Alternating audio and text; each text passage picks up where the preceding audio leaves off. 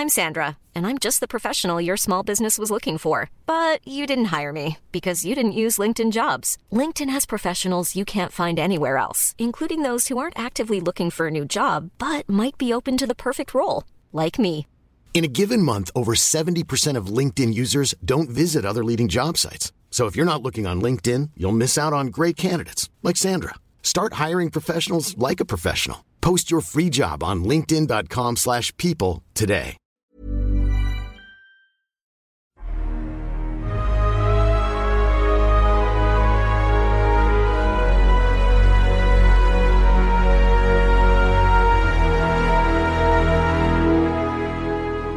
He's like, hey, do you want to come open up for Ja Rule for the All-Star NBA after party? And my boy was sitting next to me, and he's like, damn straight, you gonna do this party, right?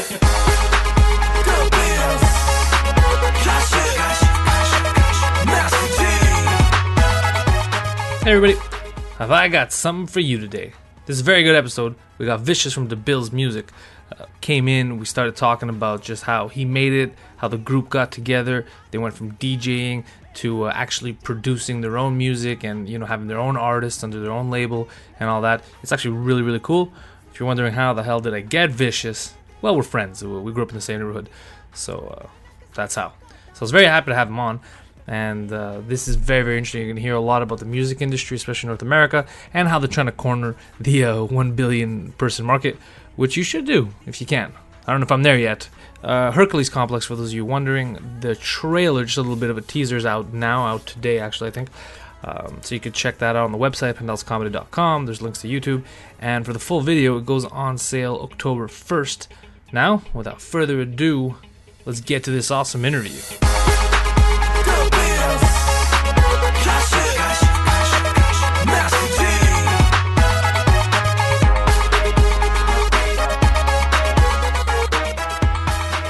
Formerly known as DJ Vicious. Yes, sir. From the Bilz. Yes, that's right. Music crew. Now just goes by Vicious. Correct. Now just go by Vicious. So Vicious, tell me about yourself, sir. How'd you guys get started in the scene? Because not a lot of people that listen to the podcast originally would know this. They're about to get educated.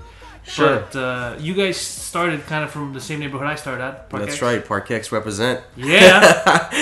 Yeah. So started off actually as a DJ. I was probably like 17 when I first got my first break in the game, and yeah, you know, I just really tried to get my name out there, and it was actually hard in Montreal. And we all know how Montreal scene is, right? Haters. Pure haters. So it was very hard for me to kind of get into that scene. So what I did is I came up with my own concept where I would work on mixtapes, work out with other artists. It sounds funny, but I mean, I actually reached out to Cardinal, Sean Paul, all these guys before they were actually big. I even have a drop from Pitbull before he was even big. It's crazy because I remember when I reached out to Pitbull's manager, he was charging like $3,000 a show. And now this guy's like 6 figures, you know? So I used to do a lot of mixtapes like that, with Fat Man Scoop, all that stuff. And it just created a circulation buzz. And not many people started using the internet back then either. So I would kind of use more of that too, try to get some articles out there. And then randomly, that's when the whole buzz started kicking, because people would be like, why is he DJing in like Toronto? He's DJing in Miami. He's DJing in Detroit. I think my biggest break happened when I opened for Funkmaster Flex. That was the craziest thing where, like, you know, I took a bus. So me and my boy, we took a bus down to Detroit and we opened for Funkmaster Flex, and that was like a great stepping stone for me. And then when I came back to Montreal, promoters started calling me and started booking me. So, you know, that's how it is. I mean, you got to make your path, and how'd that's you kind of book that deal, that initial Funkmaster Flex? Well, that's the same thing. Like, I was creating my own buzz, but mainly outside of Montreal. So I started working with like a few blogs. Well, back then it was websites than blogs right now. And, you know, did a cover piece on me. And, you know, I just really try to reach out to promoters who were throwing parties. I'm like, hey, I'm an upcoming DJ. And what's funny is back then, a lot of DJs in, let's say, well, I mainly focused on the South Asian market. So that's the Indian, Desi market, whatever. And those DJs were spitting on CDs. I was like the first guy coming up with vinyl, and they were like, "What the hell? This guy DJs with vinyl, right?" And so I met this guy who was throwing a party, and he's like, "Hey, listen, I got a spot for opening." He goes, "I can't pay you, but I'll pay you for a bus fare down, or no, I'll pay you like $300 to cover your costs." I was like 18 years old. I go check a flight to Detroit. It's like $500. So the cheapest thing was to take a bus, 17-hour bus ride. And you know what? Whatever. Like, we did it. I got to meet Funk Flex and, open for it. And it was cool. There was like a good 1,000 people there. And what's even funnier, I tell the story to everyone else, but after that party, like, the promoter really liked me. He's like, "Hey, do you want to come open up for Ja Rule for the All-Star NBA after party?" And my boy was sitting next to me, and he's like, "Damn straight, you gonna do this party, right?" But in the same time, I was a crossroad from you because I was still in school and things like that. And I'm like, I actually told the promoter, I'm like, "I can't because I gotta study for an exam next week." So he's like, "Are you sure?" I'm like, "Yeah." And he's like, "All right, that's cool, man. You keeping your school, first, whatever." I regretted a lot of those things, but in the same time, now it's, I'm happy. At least I got my degree in things, and you know what, I pursue music too. So, it's but that's... yeah, I know. It's just crazy. Like, because who knows what? Who knows? I mean, back then, Ja Rule was like huge, Yeah. and like he was blowing up, and it was a cool thing, meeting NBA superstars and after party and stuff like that. But whatever. But I mean, that kind of helped me gain my name, and I started DJing a lot more in Montreal. Started getting primetime spots, and then I flew to Miami a couple of times. I did Detroit, I did Chicago, I did a whole bunch of spots, mainly around North America, and kind of also built my network. So that's where I built my network to where I am today, running a production company. So that's really where it's at right now. How did you meet the whole crew? Because originally it was you, but now you have actual artists under you. Yeah, so how it really started was, so I used to DJ, and then I met my current partner right now, Master D, in college, and he was part of a band. And so I was really focused on just DJing urban pop music, and or house back then, and that's really what I would spin. And I saw him, and he used to do a lot of college events, and he was really talented. He was a very talented artist. And then he told me, like, he produces tracks, and I remember going to the studio, and made me hear a lot of things, and I was like, oh, it sounds really good. And he kind of influenced me to kind of get more involved in production and understanding music on a different level. Like, I was really strict to urban and house, like that's really what I knew. But he was like very open to like classical, to country, to all those type of things, and kind of influenced me. I used to come in the studio, I wouldn't do much, I just listened to what he used to do, and it influenced me a lot. And back then, I'm sure a lot of people from Park X know this, but they used to sell a lot of bootleg Indian mixtapes. Oh yeah, I know that. Yeah, you know what I'm talking about. So I used to hear a lot of DJs from Toronto, DJs from the States. They used to push a lot of mixtapes, and I'm like, hey, no one's repping Montreal. So I told them, like, let's get together and let's do a bootleg mixtape. And we did our first mixtape, and we pitched it to a local shop, and he's like, yeah, let's do it. And that back then was cassettes, and it was called Insomnia. And we did it, and it did like amazing. Like, he goes, dude, we sold like 1,000 copies, and I was like, what? 1,000 copies? Like, local neighborhood, right? It's like, all right. So he's like, are you guys working on more? And I'm like, okay. So we kind of worked on a second one, and that one sold 2,000 copies.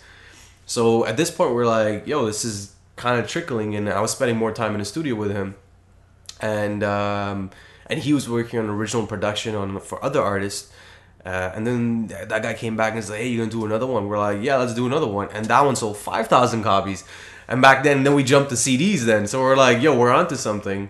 And so I told him, let's form a crew. Like, whatever. We call ourselves the Bilz. And we're just like, but it was just a joke at that point, because we were just basement kind of guys just working on things together. And we're like, I couldn't come up with a name. And he's like, hey, let's call ourselves the Bilz. I'm like, why? He goes, because we both love music, we're both married to music, the brother-in-laws. And I was like, this is jokes, but we just went with it, and that name just kept resonating in all our stuff, and people knew us by the Bilz. And Then our next big break happened when, I don't know if you remember this artist, Keisha Shante? Yeah, I remember Keisha Shante. So she had a remix competition, and we're like, oh, this is an original step to into the game. So we did an original remix with 50 producers. We got knocked down to 20, and then we were the top 10, and then we made the top 3. Oh. Yeah, so they actually pressed our vinyl, and it was distributed. It was playing on radio. So at this point, I was getting more and more involved in that stuff, So that's kind of how we build the Bilz, and we said, okay, let's make it as a production unit. Let's make tracks for other artists and things like that, and that's just really how it kind of came across. And then back then also, how I met Kashif, who was actually part of the crew now, is he went to the same high school as me, and Kashif was really, really. He was involved in his own thing too. He was doing music, and he got signed to a major deal for like a pop boy band group, but representing with Quebec, and they were called In Motion, and he was like touring all across Quebec. He had like 3, 4, 5 #1 hits on Quebec radio. This is like C'est Kaoui and all that stuff, right?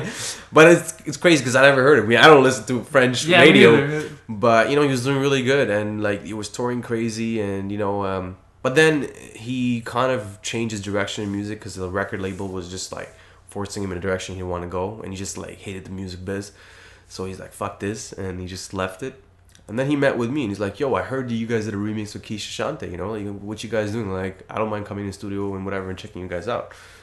And we were kind of like family friends, and you his sister, and I'm like, yeah, sure, just come by. And so we came in the studio, and we just vibes started kicking, and that's it, man. Now we're just like a unit, and we do stuff together, and the crew. The reason it's called the Bilz and Kashif is because the Bilz was initially me and him, and it didn't make sense to have Kashif part of it. So it's now when we tour as a group, it's the Bilz and Kashif. So that's because I was gonna ask you about that. Yeah. So that's really a lot of people are like, yo, why don't you just put Kashif in the Bilz, right? Yeah, but I mean, the reality, the way we envisioned the whole team was the Bilz were the production unit, Kashif was the R&B artist. And that's where we were.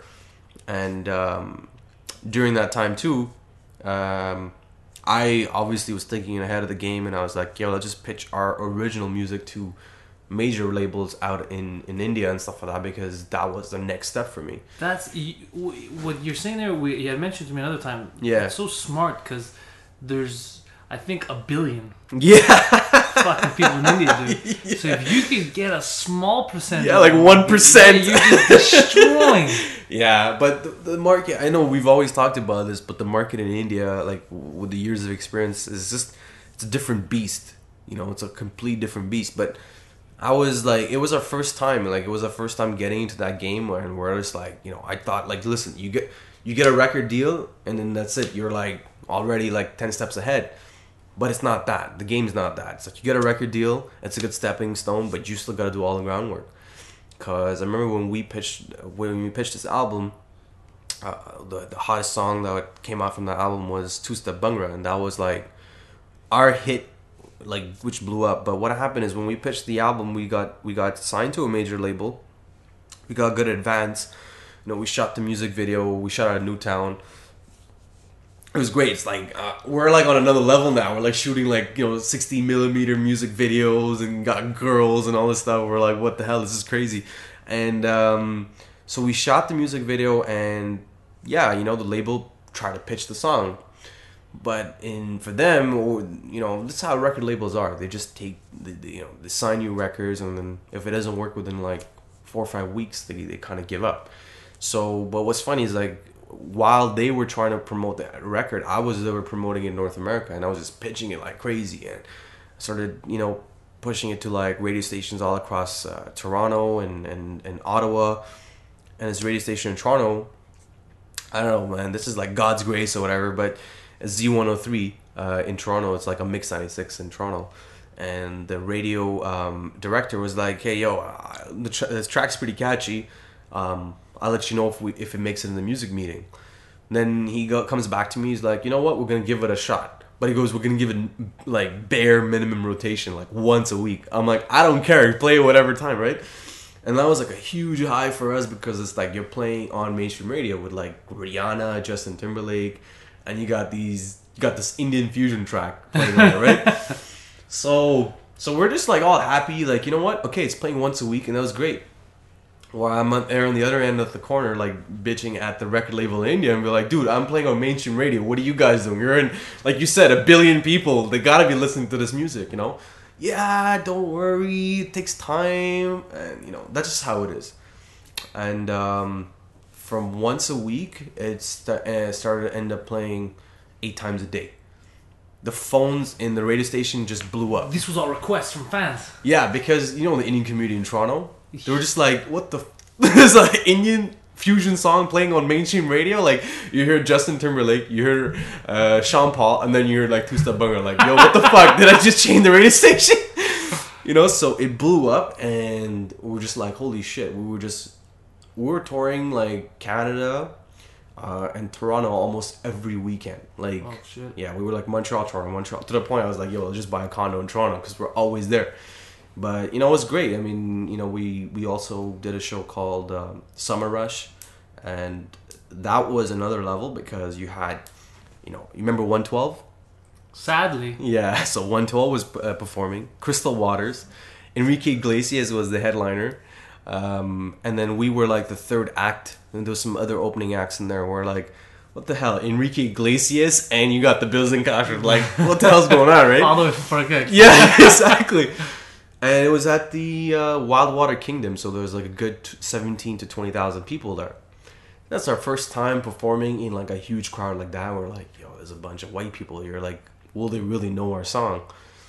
And when they announced us, dude, I was like so amazed to see white people singing. Yeah, they just went nuts, and they all knew the song. And I'm like, yo, this is crazy. So, you know, that's really when we realized, like, yo, the power of music, if you do it the right way, you know, it could really get and influence people. And that's really how we got our break as a group, as the Bilz and Kashif. And ever since then, like, that's kind of how we built everything up now from there.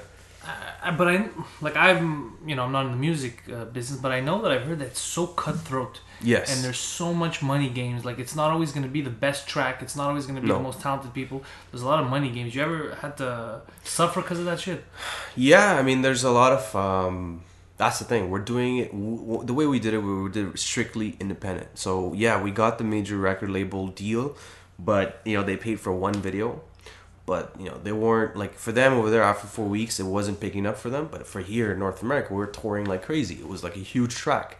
So we're like, we can't give up, you know, and we basically took the money that we made from touring and we reinvested it, and we reshot another music video. So yeah, it was tough for us because we were doing everything independently from our own pocket and just keeping on reinvesting. And yeah, there's a lot of times where, you know, like, you get, like, for example, the radio station didn't expect this song to blow up to this point. And now it got harder for us to get on radio. Because the way the game works is, like, you know, they call it advertising, but the advertising is basically a payola kind of thing. So it's like, you know, you invest a certain amount of money in the radio station, which is considered a pay-for-play kind of thing. So you're paying the radio station to play you. Yeah, because... It's got nothing to do with them liking you initially. No, there's nothing to do with them liking you or any of that stuff. I mean, if you're independent, like, major labels basically block out huge advertising budgets on radio. So they call it advertising budgets because you can't really go into a PD and be like, here's a check for $200,000 and play all my artists on Universal. Like, that's illegal. But if I come in and write a check for $200,000 and say, hey, here's my advertising budget to play ads or whatever, or talk about my artist. That's how it works. It's a gray line like that. No one's really going to tell you, but that's the reality. I mean, we had radio promoters coming up to us and be like, hey, yo, let's pitch our song, and this and that. It's expensive, man. It's like, you know, 5-6 G's, and there's no guarantee. 5-6 G's for one track. For one track, and there's no guarantee. And in my head, I'm like, well, I could take 5-6 G's and shoot another music video, or like spend 10 G's and shoot another music. I know there's guaranteed fans and actual rotation I can get from that, especially from the fan base that we grew digitally, you know, from our Facebook and YouTube and stuff like that. So, you know, there was a crossroads between, like, hey, we're gonna start dishing out money and, like, trying to do these things, or keep it real and do whatever that we can and market it through our mediums that we were good at, and that's what we did. I mean, if we had extra cash, hey, maybe we had some drug money, yeah. But I mean, that's not what we did. We kept it real, and we just invested in whatever areas that we thought would be. But cutthroat, yeah, big time. I mean, that you gotta have tough skin to be in this game, especially when you start hitting points where I'm sure it's exactly that in comedy too. I mean, the higher you get up, you need to have the right agent, you need to have the right people behind you to kind of put you out to that. Because what happens is that when you get up to that point, there's a lot of fake people that just want a piece of the pie, and when you're not there, they ain't there anymore. And it's happened. There's a lot of people, but you know what? That's the name of the game, and you just got to be tough skin about it.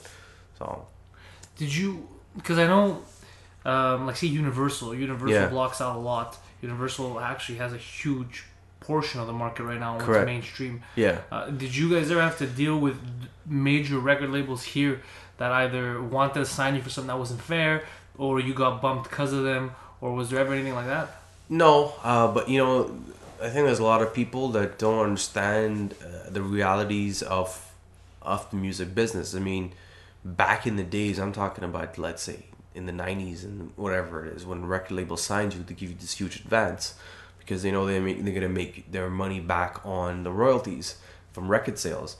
But the game has changed now, so it's not like that anymore. So these $1 million advances ain't going to happen. I mean, they'll happen if you yourself as an artist create that buzz. So the game has twisted to a point where the label is there to support you, but it's not there to create you, and it's left to the artists to create themselves. So there's a lot of people that, or a lot of artists will come up to me and be like, yo man, check my stuff out. And you know what, I'm not the type of guy who shuts down people, because it happened to me. A lot of people just shut us down and be like, no, whatever, ain't gonna happen. Like, I remember when Two Step Bunga was playing all across, and we were pitching it, and we were pitching it Much Music, play our music video, and they're like, well, no one cares about that type of music. That's actually what they told me. No one cares about that type of music. And I was like, are you serious, man? Like, seriously, it's playing all across North America. Like, it's playing all across all the radio stations in Canada. And when I pitched it also to Virgin, they were like, send us more stats. I'm like, how much more stats do you want? It's playing 8 times a day. It's in the top 7 charts in Toronto. Like, what more stats do you want? And they didn't support it. So, you know what, like, there were some blockages like that, and then we pitched a second single that was called Spanish Fly, and Much Music picked it up.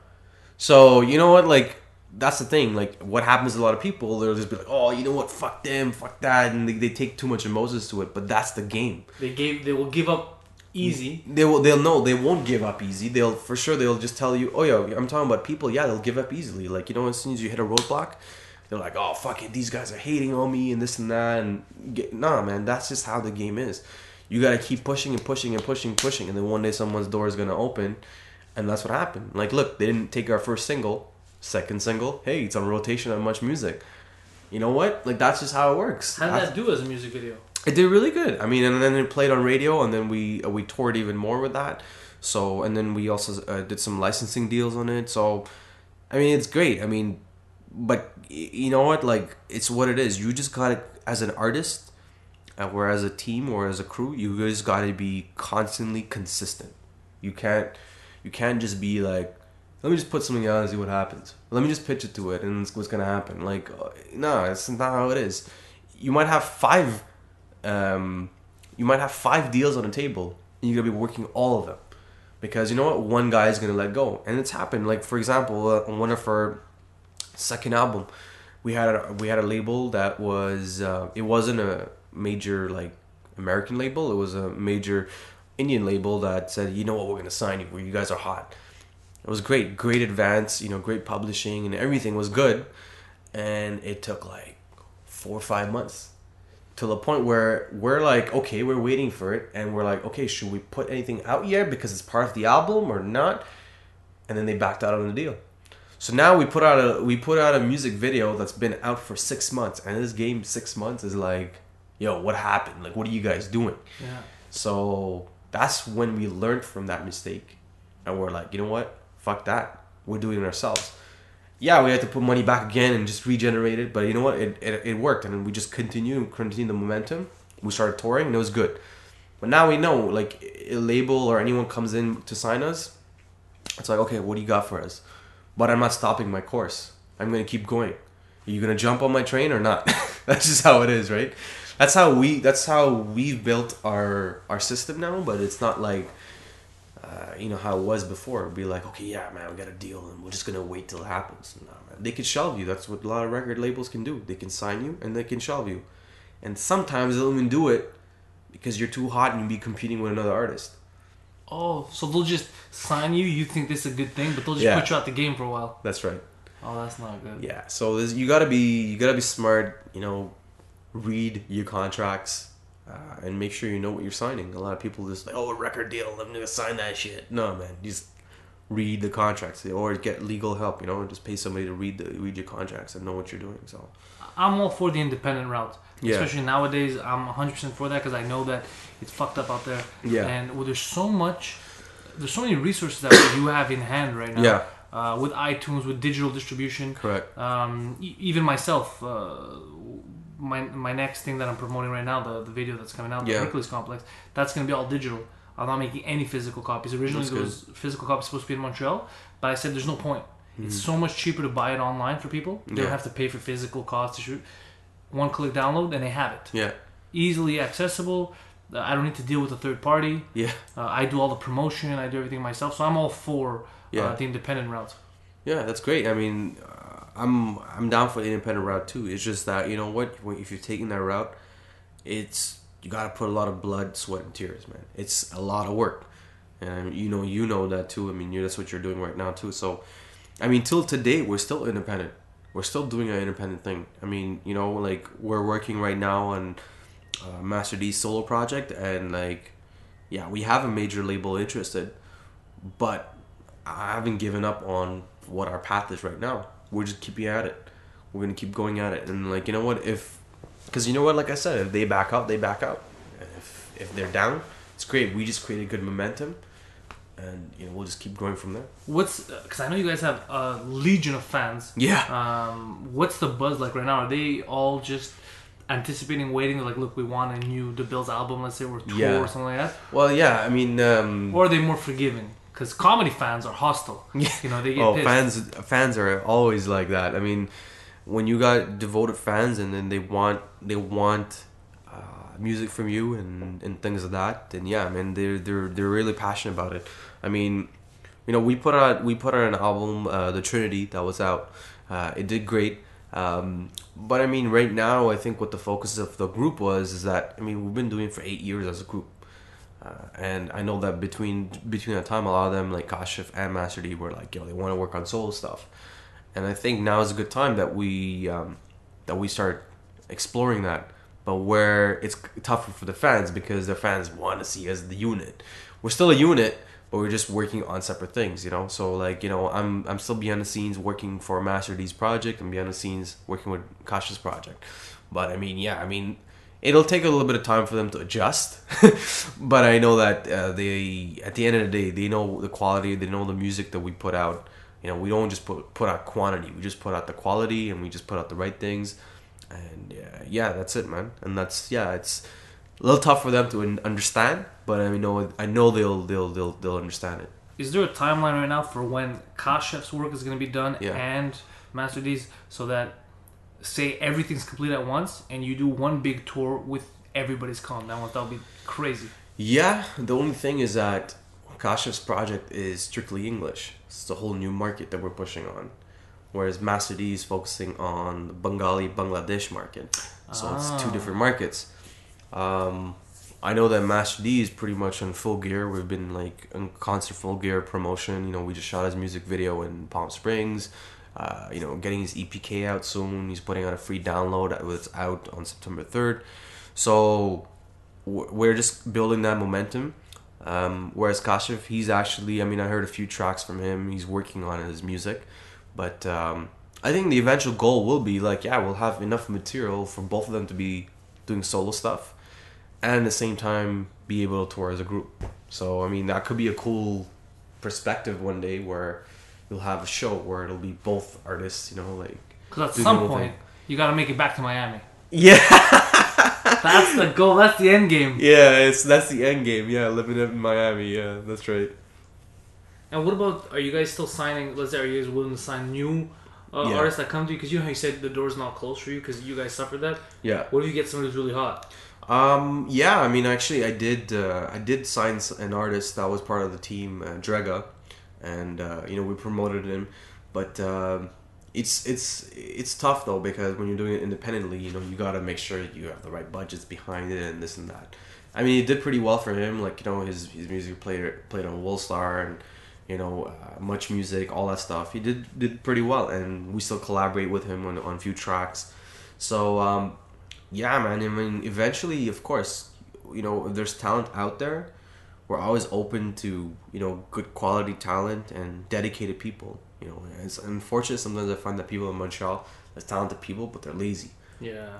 And you're like, you can't make it if you're lazy, man. They wait. They don't go out. They don't go out. And but yeah, I'm always open for people that are talented and they want me to hear something or give them feedback, and they have to be ready to get feedback. Like, if you're starting off and if you want me to listen to something, well, you know what, I'll give you my feedback, but it'll be constructive. It won't be like, okay, your thing is shit. If it's shit, it's shit. Reality. But I mean, you know what? If it's good but has potential, I'll give you feedback on it. And I've done that for a few artists, and I mean, it's hard to like keep up and listen to everyone. But I mean, you know what? Whoever needs that kind of support, I mean, there's a lot of things that you learn from like 10 years being in the business. So, losses and experiences. So, just be like, yeah, don't do that shit again, and just rework from that. What about, I mean, because initially, let's say you wanted to pitch the first music video to Much Music. They were having none of it. Yeah. Then they picked up Spanish Fly. Yeah. You guys built a bridge. Now, do you have that rapport where when you have a hot new video out, they're like, you have to come to us first, we want to push this? Or is there still a bit of a struggle? There still is a struggle because we're independent. We're an independent company. We're independent artists. So you have to start over every time? Yeah, pretty much. Unless it's a established artist that's been constantly doing it. And you know what? Much Music it's strictly mainly like English first. But if you're doing any kind of fusion, you're obviously on the second bottom list. I mean, now you have one English artist, one. That's right. So doing Bengali. I mean, I have my in with Much Music to get stuff in, but the reality is it's still the what do you call that? The priority is always going to be a major. It's always going to be a major. Ariana. Yeah, because marketing budgets, right? If you don't have marketing budgets, because think of it mathematically. It's how it works. The marketing budget pays for the advertising pays for the royalties, and the royalties come back to the artist. So it's like, why would they do free stuff for you when you're getting paid to get played, right? So it's like every time your music video gets played or plays on the radio, you're supposed to collect a royalty check. But how are they going to pay you the royalty check if they don't have advertising? So that's interesting. That's why it's music business. But right? Then, I mean, if they're getting back the same amount of money or somewhere near what the actual company paid, the label actually paid just for the advertising budget, then isn't it just the same money circling around? It is kind of like the same money circling around. That's very incestuous business. Yeah, the more you get more involved in it, it's shady, huh? Yeah. This sounds shady as fuck. Yeah.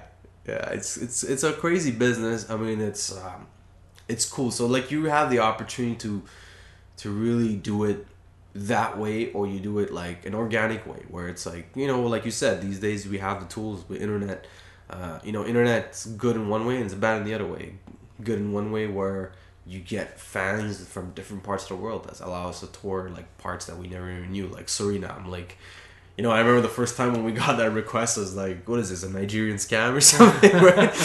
But, we go there and it's like 8,000 people. I was like, how did these people even know that we are, But our song was playing on Amsterdam radio and they're Dutch. And you listen to that radio station. Oh. So it's crazy. Like, that's what I'm saying. Like, that's how the internet is crazy. It allows you to explore and get you the fan base. but at the same time, it hurts you on the piracy stuff. But the game, but you know, you have to adapt. You have to understand the business and find ways to counter react that. So. You guys have a big YouTube presence. Yeah, that's right. How do you? Because I know that last time we were talking, you had just finished, I think, finally editing, and you closed off the music video. I think it was Master D's music video in Palm Springs. Yeah. But you were timing every release. You wanted a certain gap between them and when it was going to be. What's the strategy behind that? What's your internal, you guys and your business, how you guys like to distribute these videos? Because I know that personally you've kind of found an equation that you like. I wouldn't say it's an equation. I think it's more about like giving people the time to absorb and breathe. Because, like I said, first of all, for them to understand that the group's going solo projects is a challenge. So, you know, we put out a music video where people realize, well, it's only Master D. Where's Kashif? Where's Vicious? And it's like, okay, you know what? That cycle for them to understand that Master D is working on a solo project. And for them to eventually get adjusted to that and accustomed to that. And then there's a whole bunch of press involved, you know, like, you know, he got onto MTV and then, you know, eventually build that momentum where people are like, okay, well, it's only Master D that I see. So, okay, so it's really just him. You know, it takes a little time for people seeing like us as unit for like 8 years, and now it's like, where's the rest of the guys, you know? But there is no equation. It's more about like letting people understand and absorb the material. How do you know when a video has run its course? Yeah. And you have another one ready from about the same time that the original was, and you're like, all right, this is it. I'm launching. It's tough. I mean, like, I would say music videos honestly last a month nowadays before it'd be good for like 3-4 months. If the song and the press that's media that's behind the song, it'll allow you to kind of push even further. Like it'll push you like a good 2.5 months. But you know, we put out Barish, and that was more for something where people knew Master D as singing Hindi tracks, Hindi Punjabi stuff, and that's what he was part of the group. So get people to like, okay, this is the last thing he's gonna do in Hindi Punjabi. So like, you know what, get you know, absorb it, understand it, and people are like, yeah, this is it. Okay, it's amazing. Now the next step is like, okay, well now he's going to what he's really want to do, which is his Bengali stuff, and that's where we're going to put out a free download. You know what? I mean, we want people to understand and download the track and say, oh wow, okay, so he's singing in Bengali, and this is really what he's promoting. So I don't think it's an equation. It's more about like, you know, within a month and a half, you kind of like notice how people are reacting to things. If people start engaging with your stuff, and you know they're not engaging with you, then they don't like the track or they don't want to know more about it. So you got to keep doing more legwork, more press, more media, more content. You know, and that just hopefully will snowball into something bigger. So. Speaking of snowballing, what's the buzz right now in India? Like I said, billion-person market. Yeah. Well, yeah. So India is a whole different beast, because in India I used to say 80%. Now it's 90% is Bollywood run. So it's Bollywood. All that fucking like choreographed. Yeah, all the choreographing and flashy. Yeah, exactly. All that stuff, dancing in the rain and all that stuff. So 90% of the industry is run by Bollywood, and so you got that 10% that you got to break through, and it's very hard. And labels are not, like I told you, if they're not taking risks. So why would they risk taking a risk on an artist and a 10% margin where 90% is made in Bollywood, right? So I know when we went, we saw a commercial for this movie like 20 times in the day. I was like, okay, enough of this movie. I know what it is. They really push. They push like crazy. It's everywhere. Billboards, left and right, radio. It's like, and I remember when I went to go talk to an executive at Sony, and the first thing in our meeting, I was there to pitch our album, and he's like, you know, no one buys music anymore. I was like, okay, that's the first thing, and I'm like, okay, this meeting ain't gonna go well.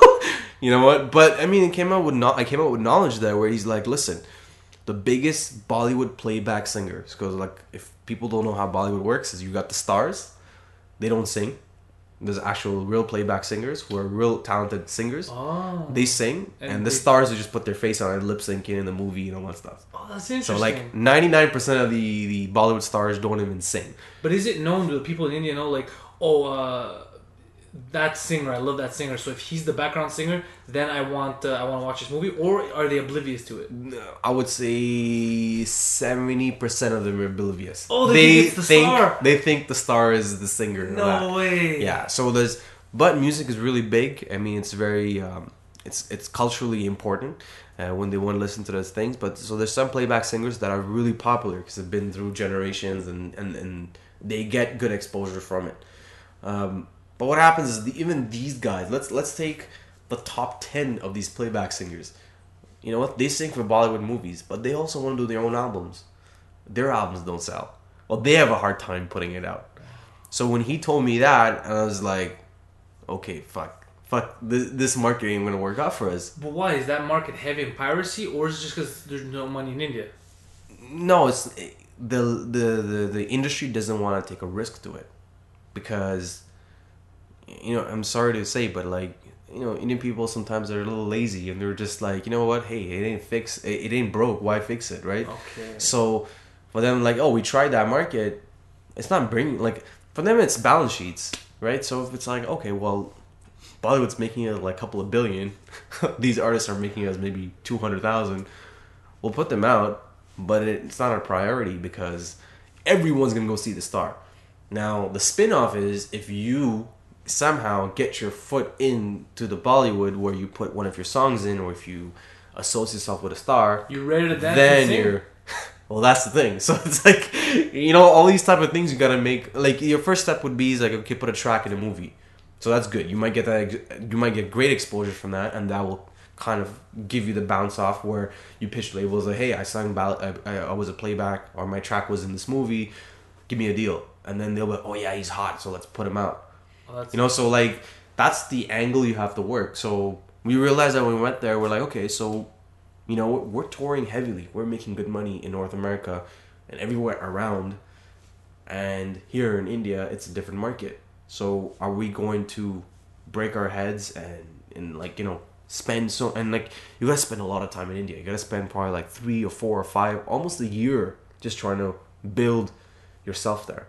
We can't spend that much time because if we spend a year there, we're losing out all the money in North America. Yeah. So we said, okay, wrap it up. Let's go to North America. Let's tour. And that's what we did. We did 45 cities in North America. And then we did Europe. We did like South America. We did Dubai. We did all these places. But we didn't do India.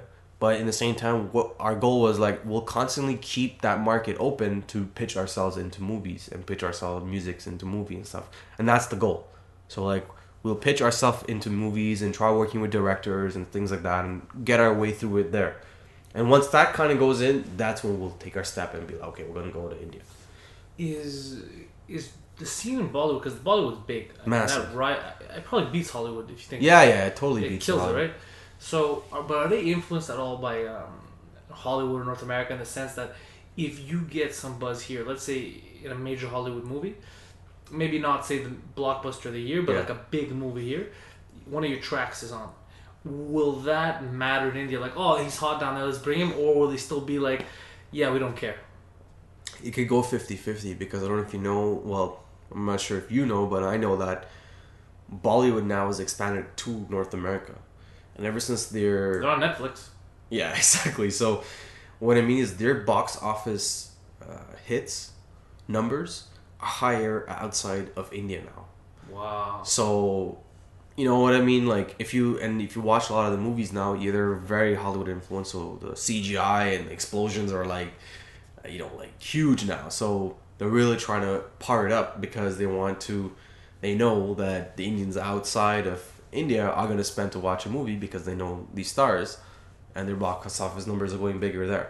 So would they really give a crap if I was in a Hollywood movie? Maybe yes, but I don't think it would make it like, oh my god, yeah, we need this guy, because we're like, well, doesn't matter, we're gonna put that movie out in Montreal or Toronto, we're still gonna hit box office. So you know what, that's pretty funny. Yeah, it's crazy now. Like, so really the door into that is getting your foot into Bollywood, getting the right people into, getting to the Bollywood side of things, and then eventually it'll kick off. The good thing about music is that at least, because you don't really have a language barrier. Yeah. Because if the music is good, even people that don't understand it will want to listen to it and Correct. make it. Like I can't stand-up comedy. I can't have a career in Greece. I can't do it Greek. You know what I mean? Unless I change my act and do it in Greek. Well, I'm sure you could still do something in Greece. Some little stuff in English, but there's no way I could do what I do here. That's not possible because there's not that many numbers of native English people. I mean, they speak English, but comedy is very cultural specific, and even different English-speaking countries don't have the same sense of humor. Yeah. So Greek sense of humor and American sense of humor, which my stand-up is American sense of humor, are different. Okay. It's not the same thing. There are some jokes that are universal. Yeah. But a lot of the anecdotal stuff. But I mean, for the most part, I can't go to my home place of Greece and perform my art. Whereas you could go to Greece, you could go to mine and make it big. They love music down there. It's true. You're right. That's true. That's the thing with music. It's there's no barriers to music, and that's for sure. And we've seen it. We've witnessed it too. When our song was playing on mainstream radio, and you got a bunch of non-Indian people.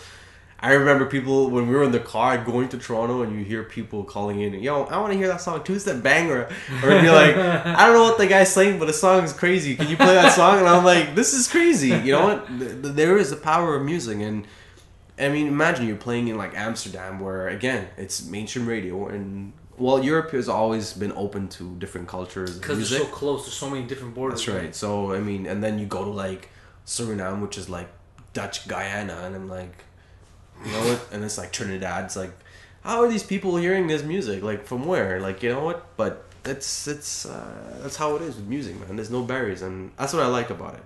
So and that's one of our goals is like, okay, make music that's universal. Like a lot of people are like, yo, why don't you just do like a song, like a Bollywood style song? That's just really not us. It's like not ours. Like there are songs, I don't want to say that. There are songs which are slow and melodic, which have a Bollywood feel, but we're not going to do that dance in the rain kind of thing. Even our music videos are not going to be like that either because we grew up here. But that's good that you're not going to give up your artistic integrity and what you want to do just to appease a certain other demographic. Yeah, and I remember that's what happened too when we were trying to work our way out in the game when we first started. UK is a huge scene, like huge for like South Asian like urban music and stuff like that, and just you think there's like so many Indian people in Toronto, like there's like 14 generations out in UK already. Yeah, so like it's big there where people are like, yo, just go to UK and start off the game over there, or you know what, just go to India and start off the game there. We're like, no, we want to represent North America. We want to put Montreal on the map. We want to put North American artists, and it stirred up a bit of a rough patch in the beginning. Because, there was, radio stations in the UK is like, oh yeah, your music is already played. We've already played that stuff in the UK. But I was like banging all across North America. People were like, yo, why aren't you playing their records? Because there's people because again, internet, people from US listen to UK stations. They're like, yo, why aren't you playing the Bilz and Kashif's two-step banger? Like, what's the matter with you? Eventually they had to catch on, but... we had that patch where people would be like, why don't you go there? We're like, no, we want to represent North America. And that's great also, because... you don't want to be driving on the wrong side of the road. That's crazy. Yeah, that's true too. But yeah, we wanted to keep representing. And now it's great because now there's a lot of new artists that are coming from North America. And they have this door and they have this medium where I was like, okay, you know what? I don't have to go to UK. I don't have to go to India to make it. These guys built the foundation here. So we're good. We're happy with that, Speaking of it being universal music, you guys ever thought of breaking to China? Because those commies need some beats. Oh, yeah. They need some heavy beats. Oh, man, yeah. I mean, China and Japan is one market that I really Japan, you guys could probably hit. Those guys are, though they're incredibly racist, they're open to a lot of like... music is... media stuff, music is cool. Japan is a market that definitely we want to try, but I mean it takes time, man. That's the thing. Independent, that's what you can keep continuing doing, but again, there's a lifespan of music. But I mean, but you know what, our first album can go and explode in Japan because they've probably never heard of it, so which is pretty cool too sometimes. Would you be willing, just for the the Japanese listeners, to do something really like Japan, you know what I mean, like fucking video game noises and Not really, because you know what I realized is that... And you call it level up. Yeah! Ding! I realized that people that are from their own place don't always want to hear what they hear from their place. That's a good point. So they wanna hear new sounds. Like, it's funny because I know my manager, our booking manager, had told us, like, he made one of our really popular songs, which has like 6 million views on YouTube. It's called Tera Nasha, right? And it's been on like Dance India Dance. It's basically like So You Thinking Dance, but Indian version. They call it Dance India Dance? Yeah. I like that. So there's a bunch of contestants, whatever, they dance and they compete, right? And they use our song like 3-4 times. You know, so... what are the royalties like on that? We'll get into that after. Yeah, I want to hear this. But, so he made one of a really popular Bollywood playback singer's manager listen to the song. He's like, yeah, what do you think of the song? He listens to it, and he's like, you know, the Indian part is okay, but the English part is great. But when he told me that, I was like, are you serious? He's like, yeah, but then again, he's representing the biggest Bollywood playback singer in the game. Yeah. So they're like probably like to the T when it comes to like the Indian sound. But if it was really crap, what would have 6 million views right on YouTube and like fans around the world from India loving it because it sounds and style they don't hear there.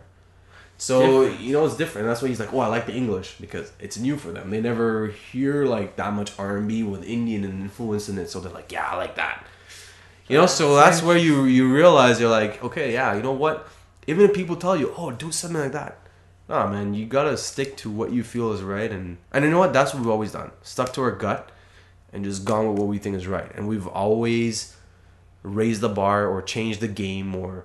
you know, switched it up. Everyone's doing one sound. We're like, nah, we're not doing the same sound. We're gonna switch it up and start a new trend or start a new sound. You know, like Dirty South. I don't like Dirty South. Yeah, it's like played out now. Like, and now because of that, every single track is gonna sound like that. Yeah, East Coast rappers now they're starting to sound. Yeah. They do all that fucking. Why? Because radio wants the same sound. Yeah. Everyone wants a DJ Mustard track, so they all go do a DJ Mustard track to play on radio, and then they'll get some spins and be like, okay, now my album's coming out, but here's some other tracks that are not like DJ Mustard.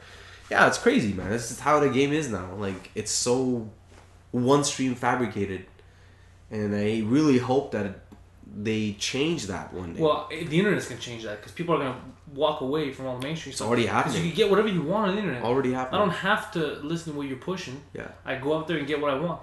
Yeah. Well, coming to that, a good friend of mine who actually works for Universal, I'm not going to say his name, but he works for Universal Radio Promotions, and he's told me, he's like, he goes, your radio's going to die. He said radio is going to die in 3 years. Record labels are just flipping out. They're like, what are we doing, you know? And like, they drop $100,000 to promote a track. If it doesn't flip in 3 weeks, drop next track. It's crazy. In like 2-3 weeks, like $100,000 just like that. Yeah, but you know where I think they overplayed it. I'll give an example. Whenever I'm not listening to, like, say, a podcast or my own music, and I have the radio on, and it's not satellite, it's terrestrial radio, I can go on a 1-2 hour drive, let's say, and I'll hear the same song at least twice. Yeah, of course. Minimum. Yeah. What they do is they play it, and even if it's catchy, like, I'm not into a lot of pop stuff, but even if it's catchy, I'll be like, oh, whatever, I'll enjoy it the first, second, third. I love fourth. you, papi. I love you. I love you, papi. Remember that? Yeah. That fucking J-Lo track. It was stuck in my head because it was playing, but then it got played so much that I wanted to strangle Jennifer Lopez. Yeah, after I smacked that ass, though, right? Yeah. But, and what they do is they make you not want to buy it. Like, I don't buy that music anyway, but if like, say it was heavy metal, and or rap, gangster rap, and it was a track that I really like, and you play it out that much, I won't be able to bring myself to buy the album because it's like, ugh, no, I don't want to hear this anymore. Yeah, but that's what they have to do. They don't understand that they're shooting themselves in the foot. Make people want it and go look for it and buy it. If I know that I could turn on the radio and in the next 15 minutes I'm going to hear it at least twice, then no. Yeah, but the way we look at it is from an organic perspective. What they look at it is as a business numbers perspective. Just push it out there. So grind it till it grinds out. So we maximize the radio, and then we can maximize the views, we can maximize the downloads, we can maximize, because that's how it is. Because the shelf life of that song is probably going to be like 2-3 weeks.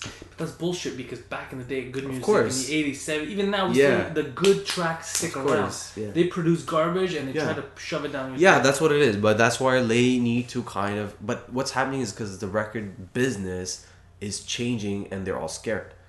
So you still have the older execs who don't know how to succumb to this change where they're like, we were selling brick and mortar. Now the business has changed to digital. What are we doing? Like, okay, yeah, so we're on Spotify. Okay, we're in Vivo. We're maximizing on SoundCloud. We're maximizing on Spotify. Like, iTunes. Like, you know what? They're like, okay, we got it covered, but we're still not making it. How do you maximize on... Do you guys use, what is it, SoundCloud? SoundCloud's pretty big, I hear.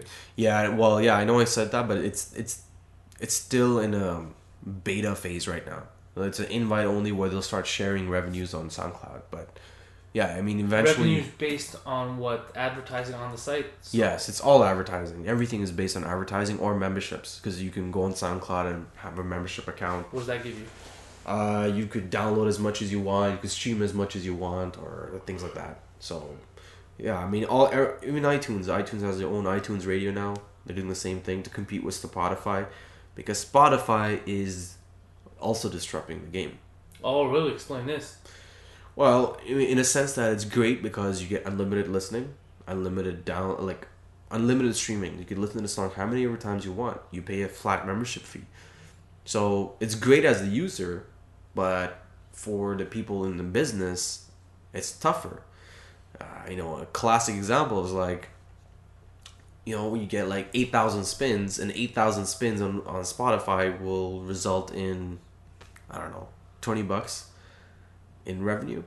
But if you took 8,000 downloads times 99 cents or 75 cents, it's a lot of money. Yeah. So I know 2 years ago everyone was like, yes, the digital revolution is there, it's iTunes is killing it, it's great. It's going back down now because of all the streaming services. But this is why it's tough for the record labels to figure out how to shift, because it's fast, it's keeping on changing. One way it's kind of good when you're independent because you can shift really fast. You don't have like a staff and a whole bunch of people like, okay guys, everyone switch gears to this thing. Like when you're independent, it's like, okay, you know what? The new medium is this. Let's all shift to this medium. You can do it faster and you can, build your momentum from there. Whereas a record label is like, oh my god, we thought iTunes was the shit. It's not. Spotify is the shit now. Oh man, we gotta rework all our angles. So it's like, that's why what you hear on radio and how it's being pushed is because of the fast changingness that they don't know. Like, okay, we gotta maximize the song, whatever is hot, just put it out. Like, that's how they're thinking. If they really step back and maybe kind of, review, and like you said, like how old music was, quality and this and that, and start paying attention to that and find a new way.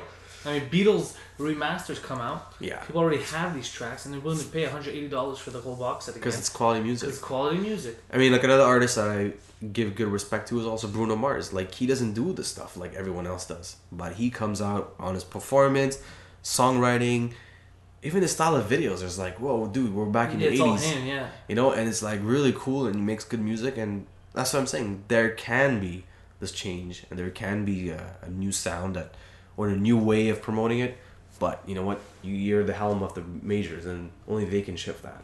So. Do you guys see something that you're kind of ready to shift towards? Because I know that the game changed, and then you had the iTunes thing, and now there's a Spotify. Do you guys see something you're like, guys, keep your feet moving, because we might have to switch to this medium? Do you see that, or? Well, yeah, I mean, with cell phones. Yeah, cell phones is huge. We are trying to maximize the whole cell phone, downloading kind of technology. Because Jay-Z and Samsung, that deal. Yeah, that was a crazy deal. For sure, it's a crazy deal. I mean, more and more people will kind of go to that direction to do stuff like that. But the switch. I mean, like I said, I noticed Spotify is kind of taking over more. So you just gotta. I mean, for us, we have all those angles kind of taken care of. It's just a matter of trying to see now, okay, which one is really going to help.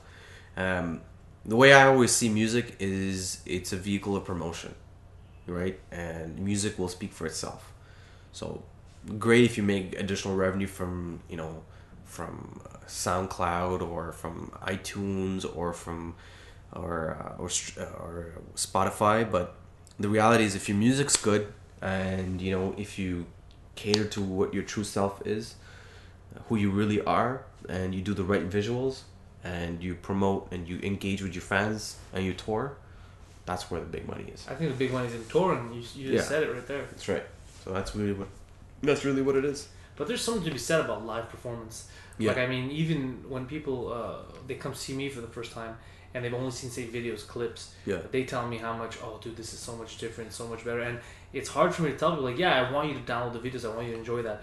But if you get a chance, if I'm in your city, it's a different experience. Yeah, it's because you're connecting. You're connecting with the audience, and that's where makes you a good artist, a good comedian, or whatever type of entertainer you are, compared to somebody who's not. If you can't connect with your audience and if you can't deliver the right thing, then I'd rather just watch you online, right? So I mean, you're right. I mean, if you come, I mean, I came to check out your show. It was pretty sick. You had a good time. It was like a first time seeing you on stand up, and I was like, man, this is a good connection. You did some great. The crowd was going crazy for that.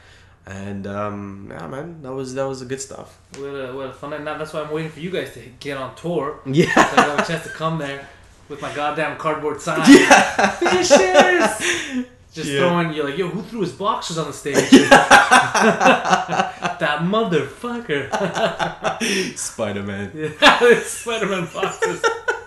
What's this guy doing? Yeah. Yo, but I want to hear. Before we go, you got to tell us about this royalty thing. Okay. I asked you about those royalties. The India dance thing. I want to hear this. What happened with that? It's different. The reality is that the royalty structure in India still hasn't been set. Okay, is this a nice folks thing? They pirated your shit. Oh yeah, there's a big piracy industry there. So, I mean, if you really think about it, is that because if labels try to stop them, they can't. Because it's just too big. Like, the underground piracy market is huge.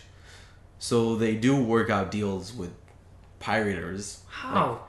Because the reality is, because you know how it is in India. You have all these different levels of let's say, income generated people, right? So you have the really poor, you have the middle class, and you have the rich.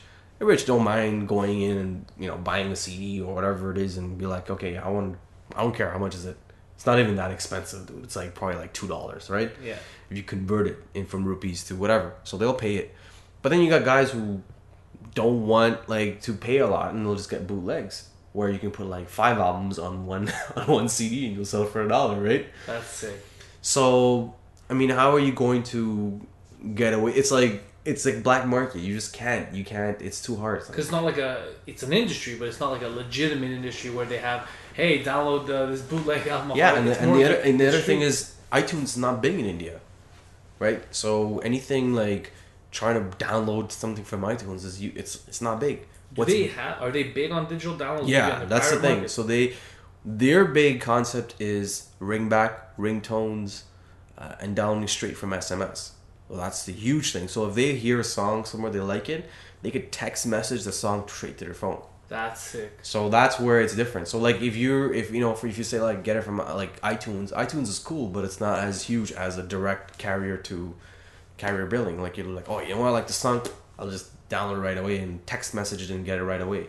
Or they go to the the providers have like apps on their phones where you just click on it and you have the latest tracks. Oh, I want it to get it. That's insane. Yeah, so it's a different and again, like I said, you'll have a guy who can't probably afford a proper car, but he'll have the latest Samsung phone.